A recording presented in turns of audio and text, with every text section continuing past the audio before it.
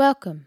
You're listening to the Women of Artful Flavors podcast, a platform for women to express their opinions and have a voice about what it's like to live and die in the Northern Territory. Throughout this podcast, we will be discussing the experiences of women who have been through adversity, as well as the impact the government has had on their lives. But predominantly, we will be speaking with the Indigenous women of the Territory, teaching us about their culture as well as their role in the community. Firstly, I'd like to acknowledge the traditional custodians of the Larrakia land, the land of Darwin, and pay my respects to the elders past and present. My name is Raquel Sampson, and today we are at the Youth Mill headquarters, and with us is Kani Rasas and Asuka Rasas. And I will tell you their background story, but I feel like it's best if they share that with you themselves. Hi, I'm Kani. I'm 25 years old. I was born in Kenya but grew up here. Hi, I'm Asuka Rasas. I'm 19 years old. I'm born and bred in Darwin. So I know both of you have had your dealings with the justice system. Will you be able to tell us more about that? Yeah, so it really started with my mum. So it was a domestic violence situation. My mum has a history of mental health issues that have been, have gone unaddressed. And the police have known about it and they've been to the house before.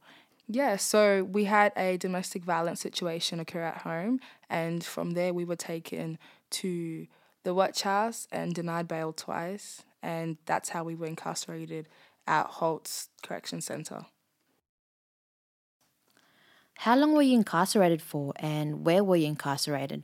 I was incarcerated for 5 weeks at Holt's Correction Centre, Darwin. Was it just you? No, thankfully I was with my sister. We were both incarcerated together. We were cellmates. So, can you tell us a bit about your experiences being incarcerated for the first time? Seeing as I was 19 when I was incarcerated and the youngest female in the prison, it was such a shock because I hadn't been involved in the justice system beforehand, and I had never been to prison, never been arrested. It was a culture shock, and it was also very traumatic. And what about you, Kani? What was your experience being incarcerated for the first time?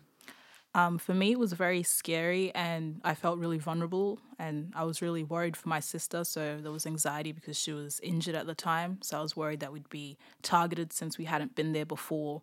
And there were two of us in a prison, women's prison, and given our ages and everything as well, because everyone there seemed a lot older. How did the courts treat both of you throughout your case? I felt very vulnerable, given my age, and that was my first time being involved in the justice system and being in a courtroom. I felt that I wasn't given a fair enough shot to plead my case or to even have the understanding of what all of this meant, really. And given the fact that I was also just out of surgery from a foot injury, it was very traumatic.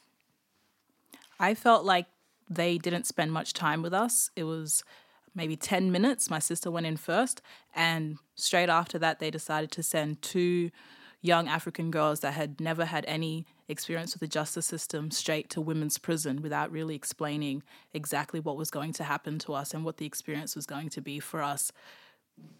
Being incarcerated in the Northern Territory, what were the nationalities you both observed? From Holt's Northern Territory prison, we saw a lot of Indigenous Australians and Torres Strait Islanders. That was the majority of the people that were incarcerated. The other, say, 20% were minorities, and we were the only two African women there, and we had only been the two African women there in the past 5 years, so it was a culture shock. Wow, 5 years. Yes, everybody kept saying that we were the first Africans that they'd really seen. And there were a few Asians as well. So within that 20%, there were us two Africans, a few Asians, and then the rest were white women. So that was the makeup within that, maybe 20 women, because there was only about 80 people in the prison. Do you feel women were discriminated against due to their race? 100%, especially the Indigenous women that were incarcerated. They were treated a lot worse than every other minority, and they didn't get shown the same respect as we did. And being an African woman and having to stand up for other Indigenous rights, it was very difficult seeing how they were treated compared to how everyone else was. and they were treated less than human.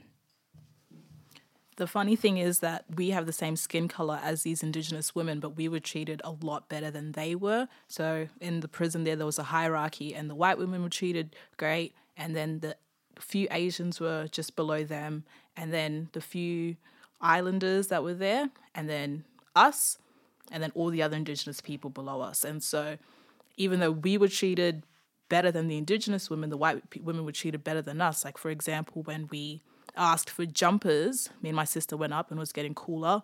They said no, and they didn't have any left in stock. And then one of the white ladies in the library heard us speaking about it, and she went and asked, and they gave her the 2 jumpers for me and my sister. So she used her privilege to help us, and any chance that we could, we used our privilege to help the Indigenous women, especially the ones that were from the communities that didn't really understand what was going on because the guards didn't take the time to explain it to them.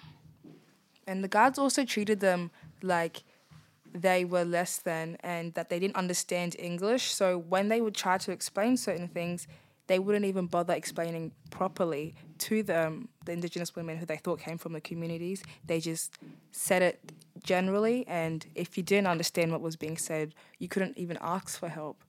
So that was very difficult to see in other minorities. Has being incarcerated affected any opportunities?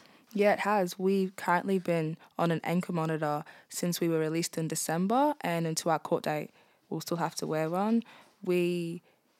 When we're walking down the street, we are treated a certain way. We are looked at like criminals, and there's a stigma with an ankle monitor that if you have one, you're automatically a criminal. And since being released, that's all that we've been known as. That's all that is spoken about us. Since being released, we're looked upon as just criminals. Yeah, so for me, it really has affected my mental health as well as my sister's, because you can't hide the ankle monitors unless you're really wearing long pants. And so it affects your relationships with other people because you don't exactly want to explain to them what has happened. And then it also affects the opportunities that you get job-wise, because so many places, if they're asking for a criminal history check, you might pass a criminal history check because we haven't been found guilty, but because we have an ankle monitor on our foot, they think that we're going to be a bad representation for their workplace, so they refuse to hire us. So that's been a real issue. What is your outlook on the justice system now? Well, I'm really disappointed in the justice system now, and I feel like it, treated us badly. But I think the only thing that we were able to gain from that experience was the perspective that really shouldn't have taken prison for us to learn, and that is that the justice system doesn't treat people that are minorities fairly, and it treats our Indigenous people even worse than that, like they're even less than. So that's something that I've had to learn throughout this whole thing. I also feel like having to go through that experience we shouldn't have had to go through that experience to be able to see how badly they are being treated, and we should all have to be able to stand up and speak on their issues. It shouldn't just be, something that affects you personally. The situation also showed me how big of an issue mental illness is. I've dealt with my own issues on that side, but I saw firsthand that so many people that were in prison were there because they were dealing with their own mental health issues and maybe use substances to, deal with that, and then ended up in prison. And then once they were in there, they weren't getting the help that they needed for their mental health issues. They were really just given medication and, sent on their way. So that's something that I learned while I was there. I also learned that their aftercare of when people are out of being incarcerated is very difficult as well, because you don't have any support while you're incarcerated, but when you're released, you also have no support. So that also just makes your mental health harder, and it makes it very difficult for you to continue wanting to stay out of the system when it hasn't supported you before. Were there any positive aspects related to your situation? One would be being incarcerated with my sister. Although previously we already had such a tight bond, being incarcerated and sharing a cell and only having her to trust while I was there built our relationship and made it stronger. Also, our ability to have empathy for other people that had also been affected by the justice system, and people that had been incarcerated, and also the Indigenous Australians and the way that they're treated here on their land. We've been able to learn so much more about it and now make it a mission to help those people that are affected as much as possible. Thank you, Kani and Asuka, for joining us today and sharing your experience with the youth meal as well as our listeners. I believe that it's a good thing that you guys came here today. And I'd like to say thank you to the women of Artful Flavours from Youth Meal for giving us the opportunity to have a platform to speak on our story and to share what we've been through. Thank you, Raquel, for having us, and thank you to the Youth Meal and the Women of Artful programs. The Women of Artful Flavours program. And thank you to the Australian Federal Government. Without their funding, none of this would be possible.